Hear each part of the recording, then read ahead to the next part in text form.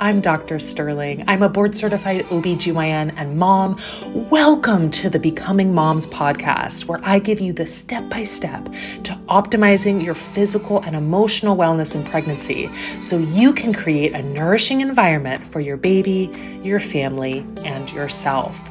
The information shared in this podcast is intended for general education purposes only and is not a substitute for professional medical advice, diagnosis, or treatment.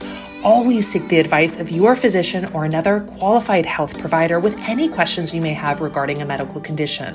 Never disregard professional medical advice or delay in seeking it because of something you heard in this podcast. All right, lovelies, let's dive in to this week's episode.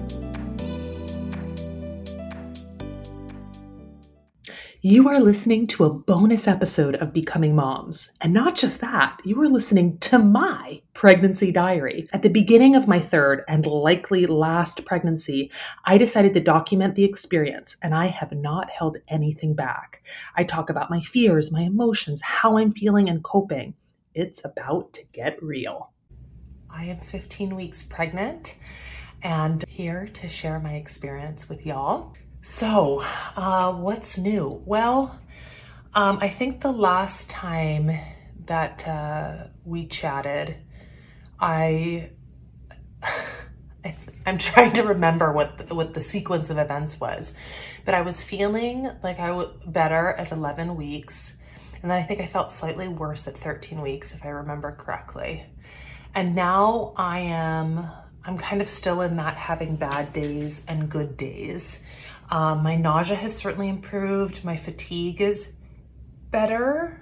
I've started posting the other my earlier recorded pregnancy diary onto Instagram. I've started posting them, and so I've had to rewatch them, and it's quite quite startling to see some of the differences in how I'm feeling between these weeks.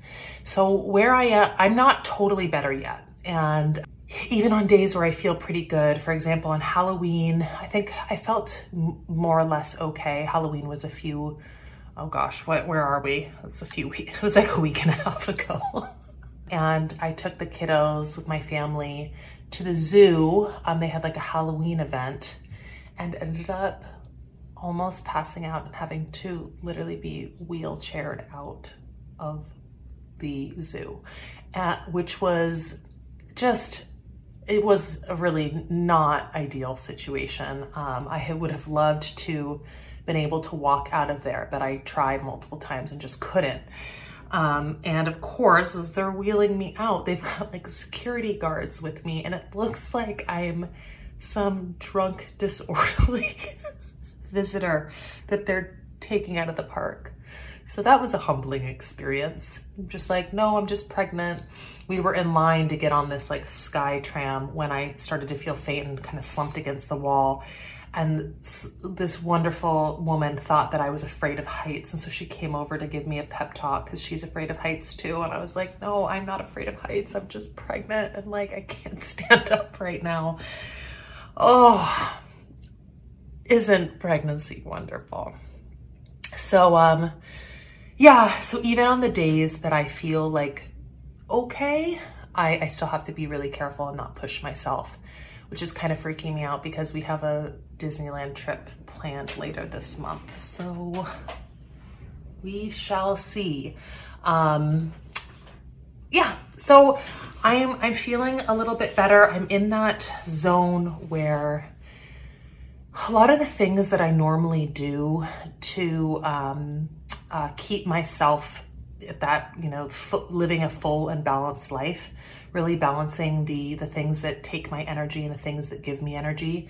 I have a lot of the things, even the things that give me energy, I haven't really had the energy to engage in. And not just that, it's even if I were to engage in those things, they don't give me the same energy. Like that's the thing with pregnancy fatigue, is that even though normally spending time with friends makes me feel really energized, when I'm dealing with really the depths of pregnancy fatigue, there's not really anything that can boost me out of that.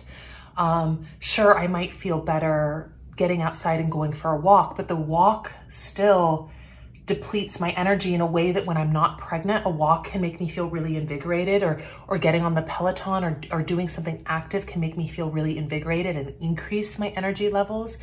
But when it comes to pregnancy fatigue, and I know this is the case for many individuals as it is for myself, those things still just deplete your energy. Even if maybe it boosts your mood a little bit, just from an energy perspective, you're still really tired.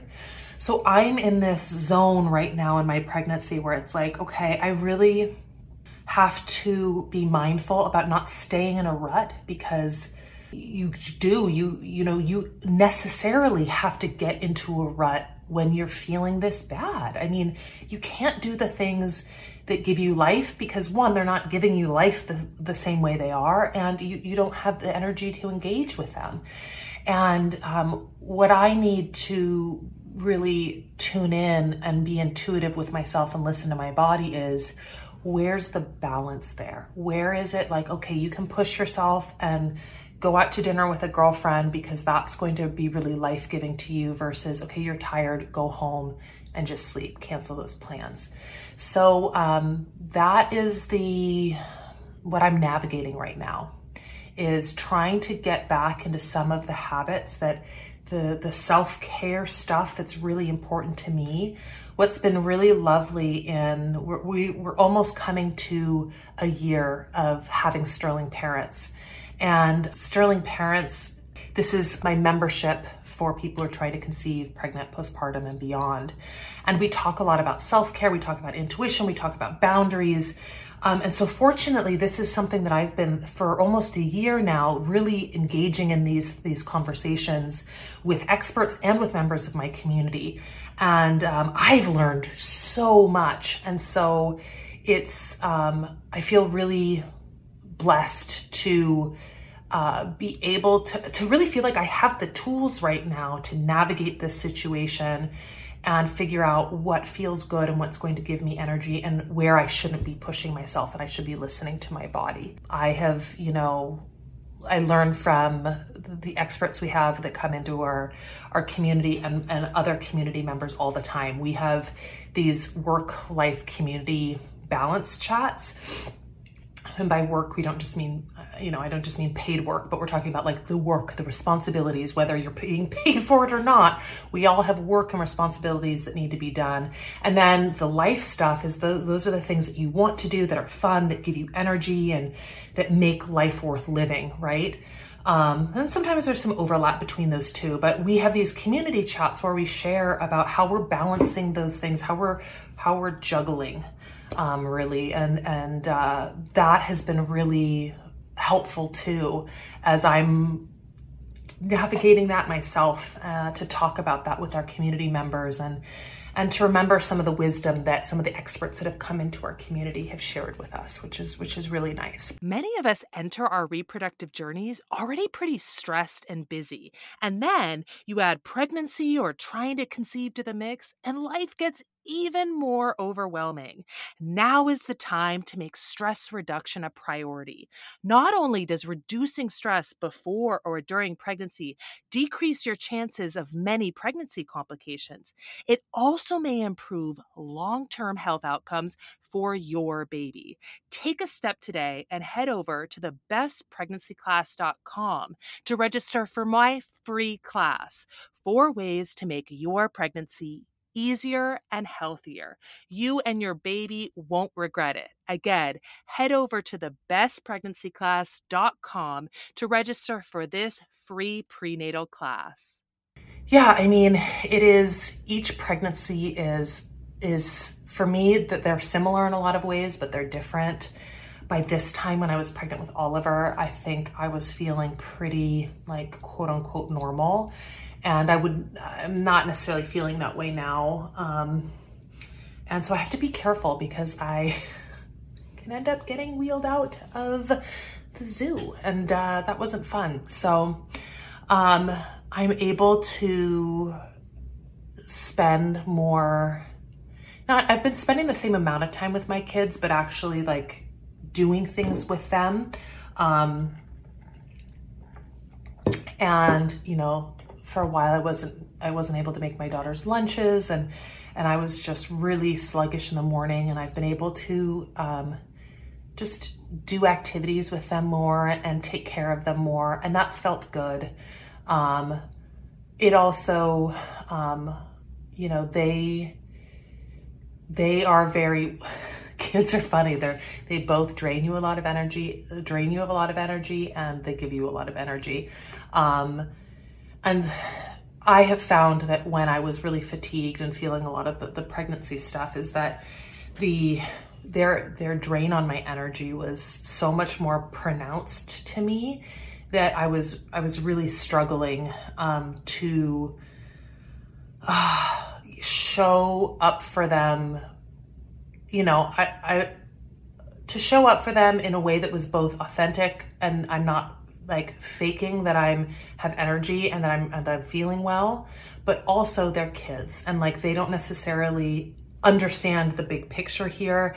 And so I wanted to still be happy with them and smile with them and laugh with them. So it was, and that was a little bit more difficult to do, because spending time with kids means they need things from you, right? Like 1 second Oliver's happy and laughing and we're having a great time, and the next second he's like getting himself into something dangerous, of course, and he's a heavy toddler and I have to pick him up. And so when I was feeling that energy drain and they weren't able to give me that joy that I normally get from them, so the balance was a little off, but I still had to, while being, you know, authentic with them and sharing that I wasn't feeling well and that I couldn't do certain things, which I really think is important for our kids to see us listening to our body and not powering through.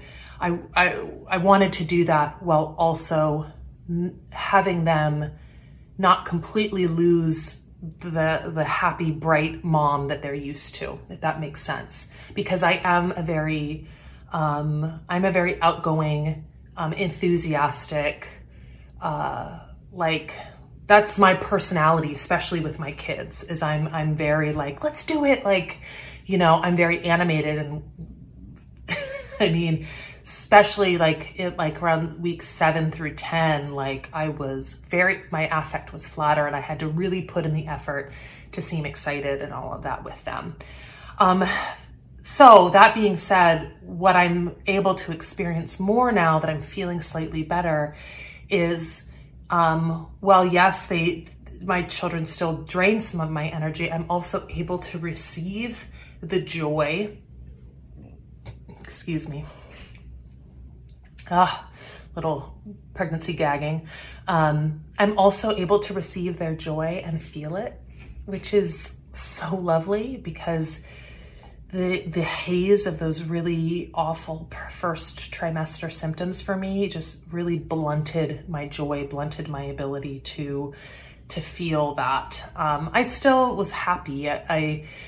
Unlike with my first pregnancy with Celeste, where I was depressed. I mean, there's no getting around it. Like I was depressed.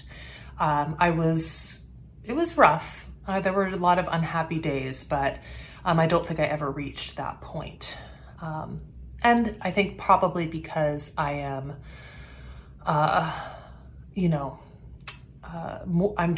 this is not as big of a surprise to me, these symptoms, as it was with my first. And that was a difficult adjustment period. So yeah, trying to get back to myself in a way, feel myself, understanding that I have some control of it. I can engage in some activities that can help connect me to myself and fill me with some life and joy. But I also have to, pay heed to what my body and brain and my abilities, what they're telling me.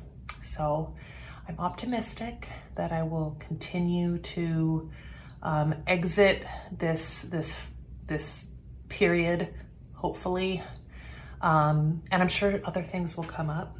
I'm definitely dealing with some, now that I'm in my second trimester, some headaches, which is I would say it's a pretty common symptom, especially in the second trimester. Not always normal. In my case, I'm just more prone to headaches, and this is probably multifactorial, but we think that in part it has to do with the increase in blood volume, just predisposing people to headaches. And I'm already kind of headache prone, so I have to make sure I'm hydrated. I have to, be sleeping, taking my prenatal vitamins. I've started taking my magnesium again because that can help with the headaches too. So, just trying to do all the things to stay healthy and well, and trying to take the pressure off myself to get back to 100%, because that's not the goal here. And I think that's really, that's something that I have definitely learned this year in engaging with Sterling Parents and creating this membership and this platform is my 100%, like my idea of what I should be able to do in a day and everything. That is when that is a static version, when my version of myself is static and that's what I'm working towards, that is not beneficial for me. And for many of us, we need to be flexible with, okay, on a day like today, this is what success looks like to me. This is what a good day means today. Being intuitive with how I'm feeling and what's going on in my life and what other stressors I have and what else I have to deal with. If I have this static image of what a good day is or what successful Christine is able to do or accomplish, I am not being intuitive with myself. And so, I wake up in the morning and I say, this is what I think that I can reasonably accomplish today and feel not completely knock me out. I've been hit by a train, drained. And what I can do today is different than what I could do at 7 weeks. At 7 weeks, it was a lot less. And I'm trying to ramp up, but not with the goal of I want to get to this specific spot, but I just want to each day know where I can push myself and where I need to pull back. And I hope that makes sense. So yeah, it's been lovely chatting with you. I will be back here hopefully at 17 weeks to share more. And until next time. I hope you enjoyed this episode of Becoming Moms. If you are looking for more support from me during your pregnancy journey, head over to sterlingparents.com to learn more about our membership. The Sterling Parents membership now comes with a private Instagram account where members can send me direct messages 24 hours a day, 7 days a week. Pregnancy is hard. You deserve support. Head over to sterlingparents.com to get the best support available for your pregnancy.